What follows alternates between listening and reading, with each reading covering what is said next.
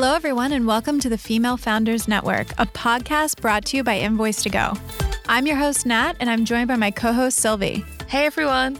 We record our show in the Forbes Street studio in downtown Sydney, Australia, but we bring guests from all over the world. So you'll hear people from the US, the United Kingdom, Europe, the Asia Pacific, anywhere that we find women who lead and inspire others. This is a great podcast for women who are navigating business ownership, leadership, or just life. Each episode should connect you with someone else's story, but also leave you with practical tips and advice that you can use in your own life and in your own business. Today we're talking with Leah Morris, an advertising copywriter turned advocate for women in the media industry, who founded Mavens, a digital publication that champions women in the creative industry. In this episode, Leah will discuss the issues women face today, how she launched an activist group during the COVID lockdown, and what she plans to do to help make the industry more fair and equal for everyone. We hope you enjoy this episode. Hey, Leah, how are you doing today? Hey, I'm good, thank you, Nat. How are you? Oh, good. How is Melbourne doing right now? It is what it is. It's been 6 months now. We're pretty used to it by now, and we've all got our ways of getting through it. Yeah, you guys are still on lockdown, yeah? Yeah. Okay. Yep, stage 4. You know, we have a lot of listeners from the US, though. So a lot of people are either back in lockdown or, you know, choosing to lock down or that kind of thing. So you're not alone. So at least you've got that going. And we've got you on the podcast. And we've got you on the podcast. Yeah. So could share your story. So we just want to know all about you. So how'd you become who you are today? Who am I? It's a big question. Well, firstly, thank you for having me and Nat and Sylvie. It's so lovely to be here talking to you guys. Yeah. My background is I'm a country girl, so I grew up near Wangaratta, which is a rural town in northeast Victoria, and it's actually where Victoria's State Premier Daniel Andrews grew up as well. Oh, claim to fame. Yeah. But being from a small town, I didn't always sort of see myself as having an exciting career, even though I was very academic and I sort of knew that I wanted to do something more. But there wasn't a whole lot of role models in my circle growing up, just because everyone, especially women, they all had very specific types of careers. So there was a lot of nurses and teachers and real estate agents and those kinds of jobs that you get up in the country. And I just wanted to do something creative, but I never really knew that I could make money out of creativity and writing. And I just sort of accepted that for years. Were there a lot of stay-at-home moms in the small town? Like, my mom was a stay-at-home mom. In the States, there were tons of stay-at-home moms. Like, a lot of my generation, our moms stayed at home. Yeah, absolutely. Yeah. And when I look back at my sort of, class of high school, year 12, I'd probably say maybe 1 in 10 girls is a career girl now, and the rest of us are sort of either stay-at-home mums or working part-time jobs. Yeah. Yeah. Wow. Interesting. Yeah. So it's hard because there's like no one to look up to. I mean, you look up to them in different ways, of course, but as far as career-wise, there's no one to look up to and say, okay, this is the path. Yeah, and it's also really hard to form ambitions because, I mean, looking back at my CV, when I lived in Wangaratta, I worked at a local bakery, I worked at a Chinese restaurant, and I even worked at a kiwi fruit farm, you know. Oh, but wow. That was not what I wanted to do. Well, kiwi fruit sounds pretty cool, though, actually. Did you get to keep free fruit? Yeah, we did get free fruit. Yeah. Oh, that's a good incentive.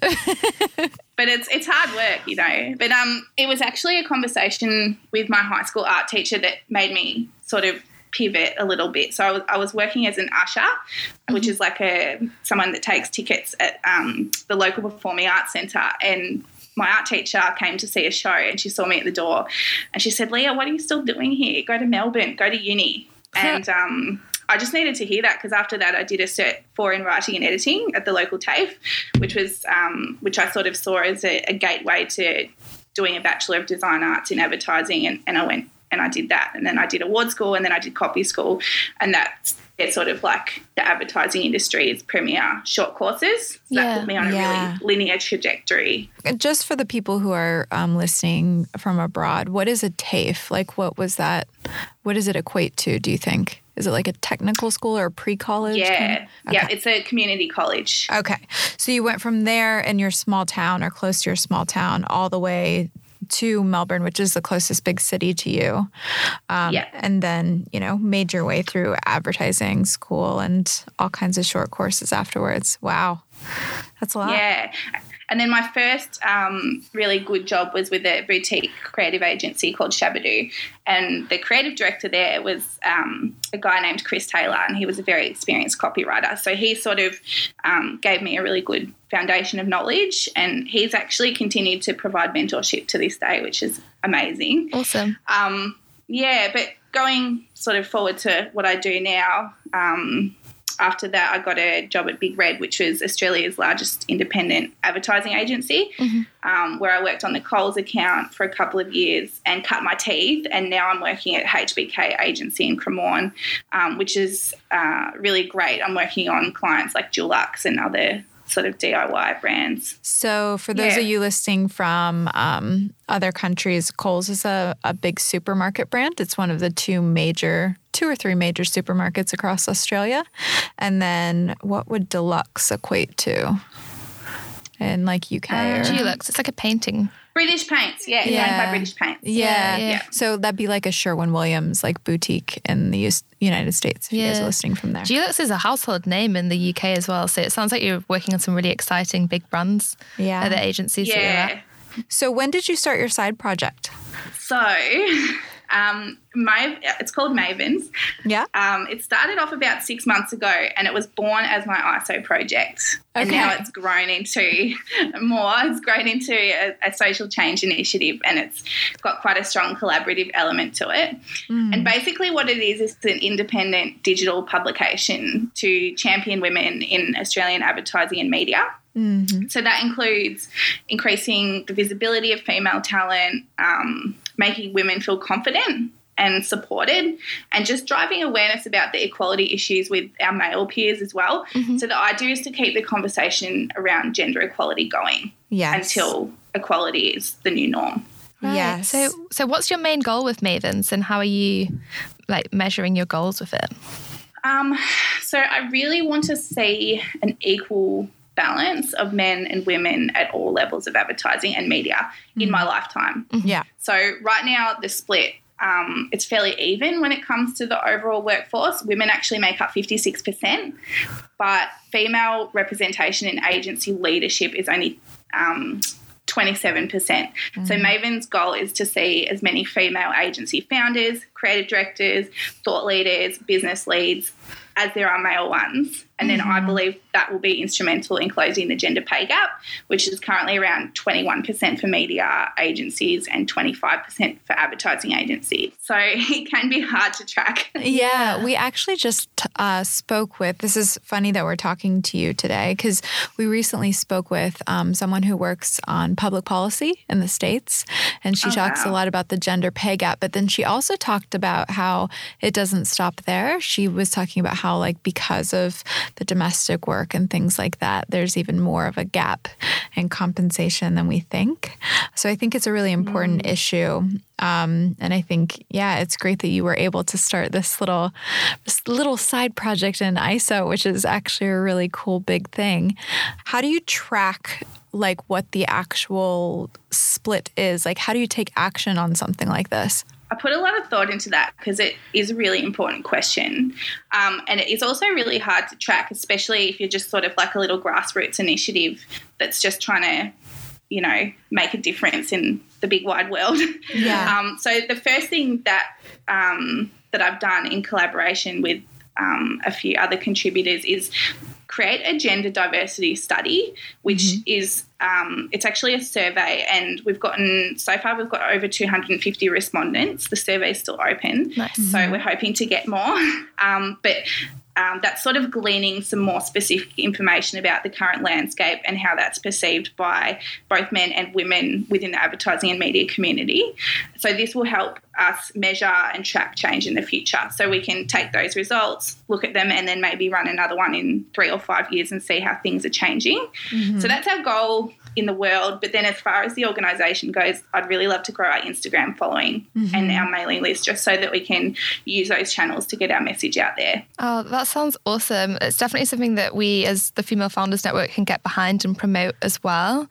But can you just, I guess, like shine some light on what have you found so far? What are the issues that women are facing in the creative industry? There's so many, so I guess I'll just try and narrow it down to the industry-specific ones rather than talking about the wider issues facing women. But I was talking to Christine Isaac, who is a brilliant creative director who I interviewed recently for the Mavens blog, and she told me a really shocking story about a female creative she knew who'd worked in advertising in the 80s, and they'd created this amazing campaign for a big Aussie brand, and it had won this really prestigious award, except when the award was called, it was credited to her male colleague who hadn't even touched the campaign. So that was really shocking for me to hear, and really relatable as well, because, having someone else take credit for your work simply because of gender is really upsetting. Yeah, it's terrible. But that was the 80s. So that was actually 40 years ago, which is crazy when you think about it. Oh, man. Macaulay Culkin actually posted something the other day, and he's like, do you guys want to feel old? I'm 40. And I'm like, what? No, you're not. Yeah. No. But yeah, women, I think to this day, women are still really underrepresented and underappreciated when it comes to our work in the creative industries.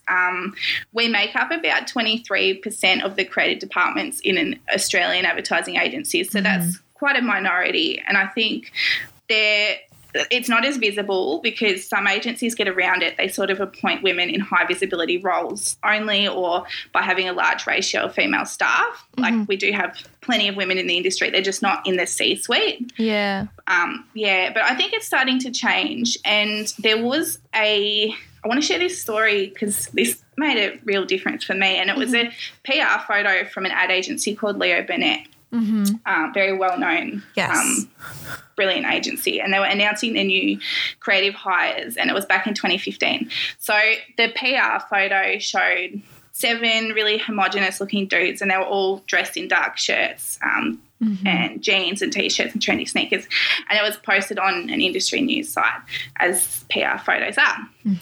And then it was retweeted by Cindy Gallop. So I'm a massive fan of Cindy. She's hilarious, yeah. I've not heard of her. Oh, sorry. my goodness. Tell me more. Who's Cindy Gallop? Oh, we're going to have a separate side chat after this.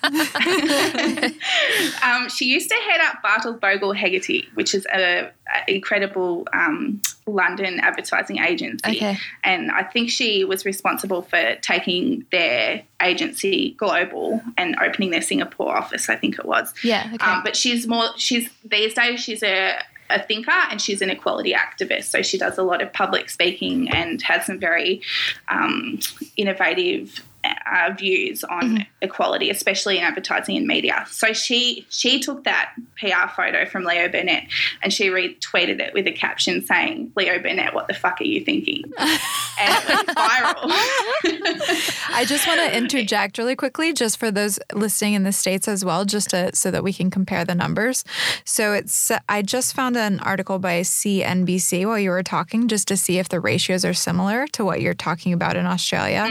And it says, let's see, there are far fewer women at the top of advertising agencies than there are men, and there's still a pay disparity.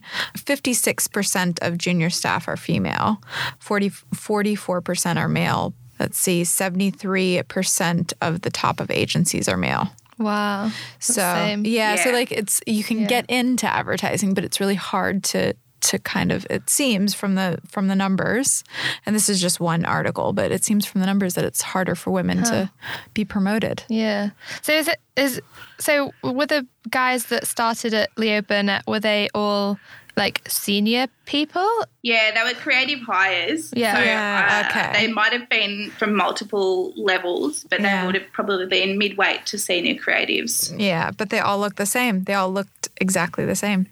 We had a woman on here, Nikita Pope is her name, and she runs a branding agency in Atlanta, Georgia, and she has a really beautiful sentiment about diversity of thought. And if everyone looks the same and has the same kind of experience on your board, then how boring will your solutions be as a creative team? So she said, 100%. yeah. So yeah, I think the issues that you're bringing up and that you're working to kind of fix at Mavens are super important. Thanks, Nat. Yeah, I hope so. Yes. Yeah, and I definitely agree with that standpoint in terms of diversity. I think without it, you can't innovate. Diversity is what drives innovation. It's what clients are paying us to do every day. And if, it does make things interesting, and because variety is the spice of life. So I love finding out what makes different people tick. And I think homogenous groups of people are pretty boring. Yeah. And vibrant personalities and cultures and outlooks is what makes me want to get out, every day and go to work and be creative. Yeah. But it's, I think, and this applies to anyone that creates ads or any kind of content as well. Like you said, now our audiences are diverse and we need to connect with them in a genuine way. So this means that we need to be conscious of the lens that is over the work that we're creating. So by lens, I mean the white middle-class male that's making up 75% of the advertising agencies in the US or similar in Australia. But that's the default. So why not brief the work to a woman who grew up in regional Victoria with 2 parents on the pension? That's me. Yeah.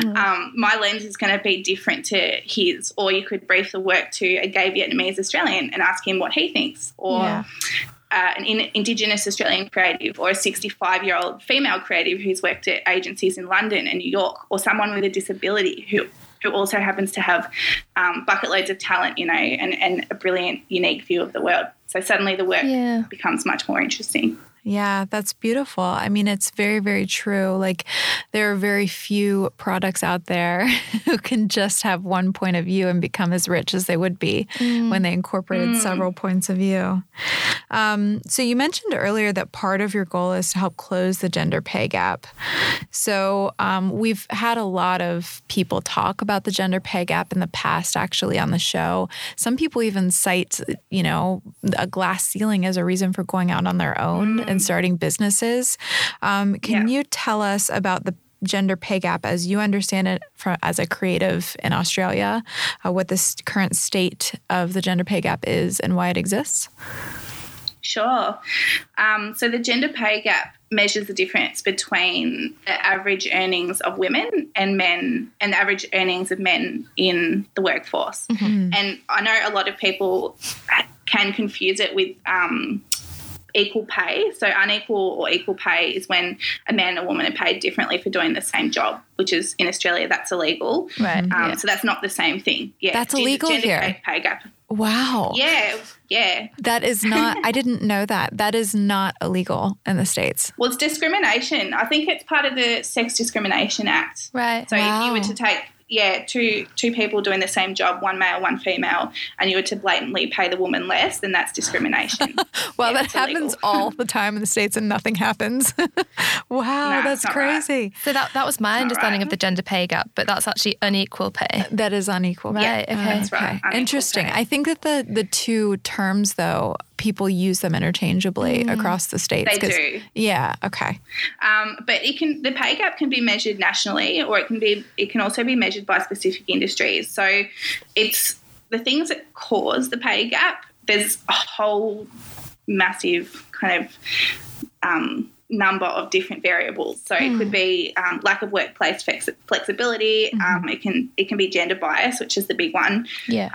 But it can be unpaid care commitments affecting women's ability to move up in the workplace and earn the higher salaries, which then sort of average everything out. So it's a very complex sort of topic, but it's very important nonetheless. And according to WGEA, which is Australia's Workplace Gender Equality Agency, our national pay gap here in Australia is 14%.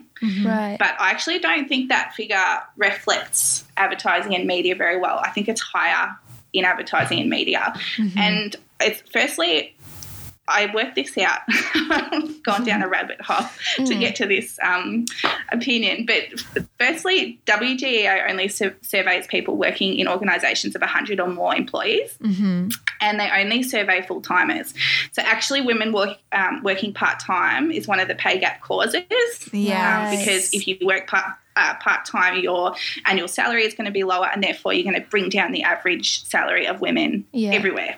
So I think the studies need to be broader, and they need to include part-timers and freelancers, which you get a lot of in the creative industries, and also small business owners and their employees as well, which you're not going to survey if you're only surveying organisations of 100 or more. Yes. So wow. So that is a layered response. It is very layered. Yeah. It's been a journey. Yeah, it has been a journey. You've thought a lot about this. Yeah. So for me, I think a better source on the gender pay gap in Australia is an interesting report from last year called The State of Diversity and Inclusion in Australian Marketing Communications from B&T and Honeycomb. And that surveyed 621 people working in brand media, marketing, technology, and supporting agency roles as well. And this study placed the pay gap between 21% for media agencies. Oh my gosh. Wow. 25% for advertising agencies. 25%. So double the national pay gap. Yeah. I have a personal story. I'll just interject. When I was young. Please.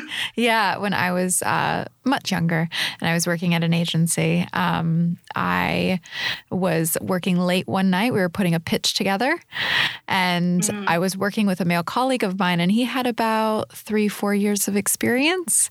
I wouldn't, more than I did at the time. I wouldn't say that his work ethic was awesome. Right. I would say that, the other members of the team and I ended up doing a lot more of the work as far as getting things done and that kind of thing. So, but this individual and I were responsible for putting the pitch together. We'd both been kind of working our bums off on it. And he was, kind of pissed off that he had to stay late again. And he said, I don't make enough for this crap. I only make X. And the number that he shouted out was almost double my salary. And I remember at that time I was like, oh, okay. And the next day I was like, all right, well, I'm looking for a new job. And it's enough, they lost my talent. They lost my talent immediately. I found another job very quickly and I got a significant pay bump. And from that day on, I was woke about it. Every single, I would do all of my research and negotiate beforehand. But I lost respect for that agency. Even if I had gone to my boss and said, hey, can you match this? I lost respect because they had been taking advantage of me, and, it's a massive problem, and it's something that you wouldn't want to do anyway, because why would you want to lose talent over something like this? Why would you not want to pay someone what they're worth? And I think that was just a business thing in general. Don't try and scrimp on salaries for staff when you've got genuinely talented people. You should be doing everything you can to keep and reward them and make them feel motivated. Especially not based on their gender or race or something like that. That's so silly in this day and age. It doesn't make any sense at all. Yeah. That story gives me chills. It's just so unjust. Don't you worry. I did some work for their competitors and everything else. It's okay. Well, they say success is the best revenge, don't they? Yeah. It definitely was. So there's all these different reasons for why the pay gap happens, and many of them are kind of based on lifestyle as well, I guess. If women share, having more of the burden of childcare, for example, I'm guessing. So how do you even begin to bridge the pay gap? I think there's a common approach to the problem of the pay gap, which is to change women to make us able to thrive in workplaces by behaving more like men.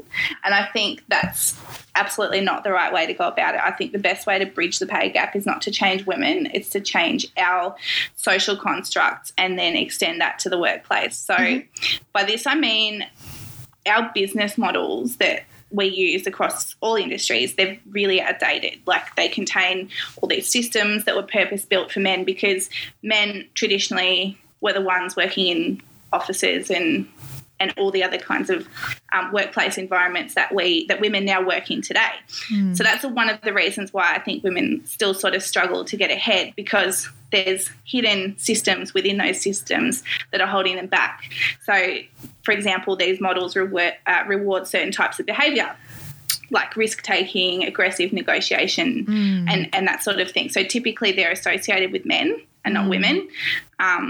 Well, they're conditioned in men and not women. And I say conditioned because I think I actually do think women can be equally aggressive or assertive if we want to be. I just don't think that we should have to be. Right, okay. So you've got boys, who are encouraged to develop these rewarded behaviours in the playground when they're growing up, like assertiveness, but then girls aren't given the same message when we display these types of behaviour. We're told not to be bossy. Yeah. You'd never say bossy to a boy. Yeah. No. We actually just published an article recently, and it is how you might be undermining yourself with language. But we did a bunch of research, and we talked to a lot of women leaders in order to create the article and kind of put these tips together. And it was talking about all of our cultural conditioning. And it's not just Australia or the US or the UK. It's all of them. It's everywhere. So many, especially millennial, I'm an older millennial. And definitely in my generation, I remember my mother calling me bossy and selfish all the time. Don't be selfish. Don't be bossy. Don't be selfish. Like they were the two worst things you could possibly be as a girl, Yeah. And it's hard because you have to either get over that and learn how to become assertive and direct. Or like you're saying, maybe those are two qualities that we don't need to, or like we don't need women to become like quote unquote men or change their personalities or whatever. We need to change our idea of what a leader looks like. Yeah, 100%. And, agreeableness, which is supposedly our weakness as women, that can actually be a sign of emotional intelligence, which is a really strong leadership quality. Yeah. So an emotionally intelligent manager can inspire loyalty and motivate their team in a way that might increase the productivity and improve staff retention. If your boss, Nat, had some emotional intelligence, they probably wouldn't have underpaid you and ended up losing your talent. Yeah. So to Sylvie's earlier point about language, for me, one of the biggest manifestations of agreeableness and how I sort of expressed that with language was apologising. Right. So I used to apologise all the time. It was conditioned in me somehow. It's quite subconscious, and I can't remember who called me out on it, but I wish I could, because I would actually send them a gift, because I don't do it now unless I'm actually at fault. And that's been really freeing, because apologising used to put me in a position of vulnerability that I didn't necessarily need to be in. Yes. Yeah. Like, sorry, can I just interrupt? Like, I still struggle with it. Yeah. I mean, I lead a freaking team and a global team, and it's like you're in your mid-30s, you're leading a team, you've worked your butt off to get here, and you're still at a leadership table, and you've got to say something, and you're like, oh, so sorry, can I just, and then why am I apologizing for sharing my expertise? Yeah. There's there's an interesting perspective. I don't know what you guys think of this, but that you shouldn't apologize for being late. You should thank people for their patience in waiting for you. I love that. Because life happens, and therefore you can't apologize for stuff that happens, if you're like stuck in a traffic jam kind of thing. But I think it depends on the situation, because if you're being tardy, then it is your fault. But they don't know that. There's a thin line between politeness and undercutting yourself, right? Yeah. So this is all amazing with Mavens, and as the Female Founders Network really wants to support you and push this out and get as many people to do the gender diversity study as possible. But what's also amazing about you is that you're actually working a full-time job alongside Mavens. So do you actually have any tips for anyone that's listening on how you find the time to have this amazing side project to your full-time job? Well, I suppose everyone has their individual ways of trying to fit 48 hours in a 24-hour period. But for me, it really comes down to planning, I think, and efficiency. So I've had to learn in my role as a copywriter, I've had to learn to be efficient because advertising deadlines can be really, really demanding. So I think it's just a matter of setting myself a really clear brief of what I need to achieve and then allocating a time slot to do it. And then once you have those two things, you can just use the time as efficiently as possible. Yeah. So that's the way I sort of see it. But then my dad had a really different way of looking at things. He was a bit of a hippie, and he used to say, what can we not do next? And he would sort of ask himself that question or ask us that question when we were rushing around and acting a bit manic, because he was worried that all the rushing was burning us out and that we would become less productive in the long run. So, it's a very Zen philosophy, and I've sort of tried to take it on board, and I practice Tai Chi now and try to force myself to slow down sometimes just so that I can give myself the space to be creative as well. Oh, I love that. I've never tried Tai Chi. Yeah. What can we not do? I guess another kind of business tip from this is like, what are you currently doing to promote Mavens and get the message out there for this? Well, first of all, I'm going on this amazing podcast. I don't know if you've heard of it. It's called the Female Founders Network. Bless your heart. Thank you. No, my comms are 100% digital at the moment. So I think now is a really good time to be leveraging digital channels. Firstly, because not all brands are advertising because of COVID. So you can get really good cut through. But second of all, because people are at home consuming heaps of content, everyone's on their phones. And so I've been growing our Instagram following and just collaborating on articles and interviews with really talented women in my network. And I'm hoping to launch our first email newsletter next month. Awesome. Oh my God, that's so good. It's so true about the ads and the content side of things. I completely agree with that. We've had so many great ISO projects, like businesses born in ISO or organizations born in ISO. We just had one of our first episodes was Alessia Venuto. She's an American that lives in Bondi Beach, and she started a fashion company all because of ISO. Yeah. Amazing. I love that. Yeah. So really cool. So I'm a marketer as well, and this is a question that I always wonder. You're a copywriter, writing expert. So as a final tip, could you share any copywriting tips for ads that help those ads to convert customers or leads? Because I know there's probably many people out there who are wanting to, improve their ads and optimize what they're putting out. And I think ad copywriting and the right caption is actually something that can really get people over the line. So I'd love to hear your tips on copywriting. Yeah. That's a great question. I think my number one with any ad, digital or otherwise, is just to be single-minded. Because it's very tempting when you're a marketer and you've got a great product and you want to talk about it. It's very tempting to stack on the messaging, which I call a burger with the lot. So don't do a burger with the lot. Don't do a burger with the lot. Okay. Work out the one compelling thing that you want to say and then just say it well. So whether that's making it funny or punny or very hard-hitting, punchy, whatever your brand tone of voice is, just say that one thing really well. And then this is it's particularly important for digital ads, I think, because people are scrolling. So they're on their phone. They're probably watching TV as well. I think in the last census study that was done in Australia, people usually have an average of, I think it was 2 or 3 devices on at the same time. So people will be multitasking with their devices and they're not paying a lot of attention to your ad. So when you're single-minded, that's going to help you stick in their mind and be more memorable. So be thumb stopping, make sure that you do something to catch their eye in the feed, and video is really good for that. And also be channel appropriate. So if you want to write an essay, don't put it on a Facebook post. Okay. Put it on your blog. And use Instagram to inspire, not to hard sell a product, because that's what Facebook carousels and shoppable ads and that sort of thing are for. Yeah. Okay. And also CTAs. So all about this as a marketer, Sylvie. CTAs are your call to action. So what do you want people to do when they see the ad? If you don't tell them what to do, your ad won't convert. Yeah. Okay. So that's like shop now, read more. Yeah. Oh, Leah, thank you so much for joining us today. If anyone is listening and wants to take part in your gender diversity study for Mavens and see more about Mavens and read the articles, where can they find you? Thank you both. It's been such a pleasure.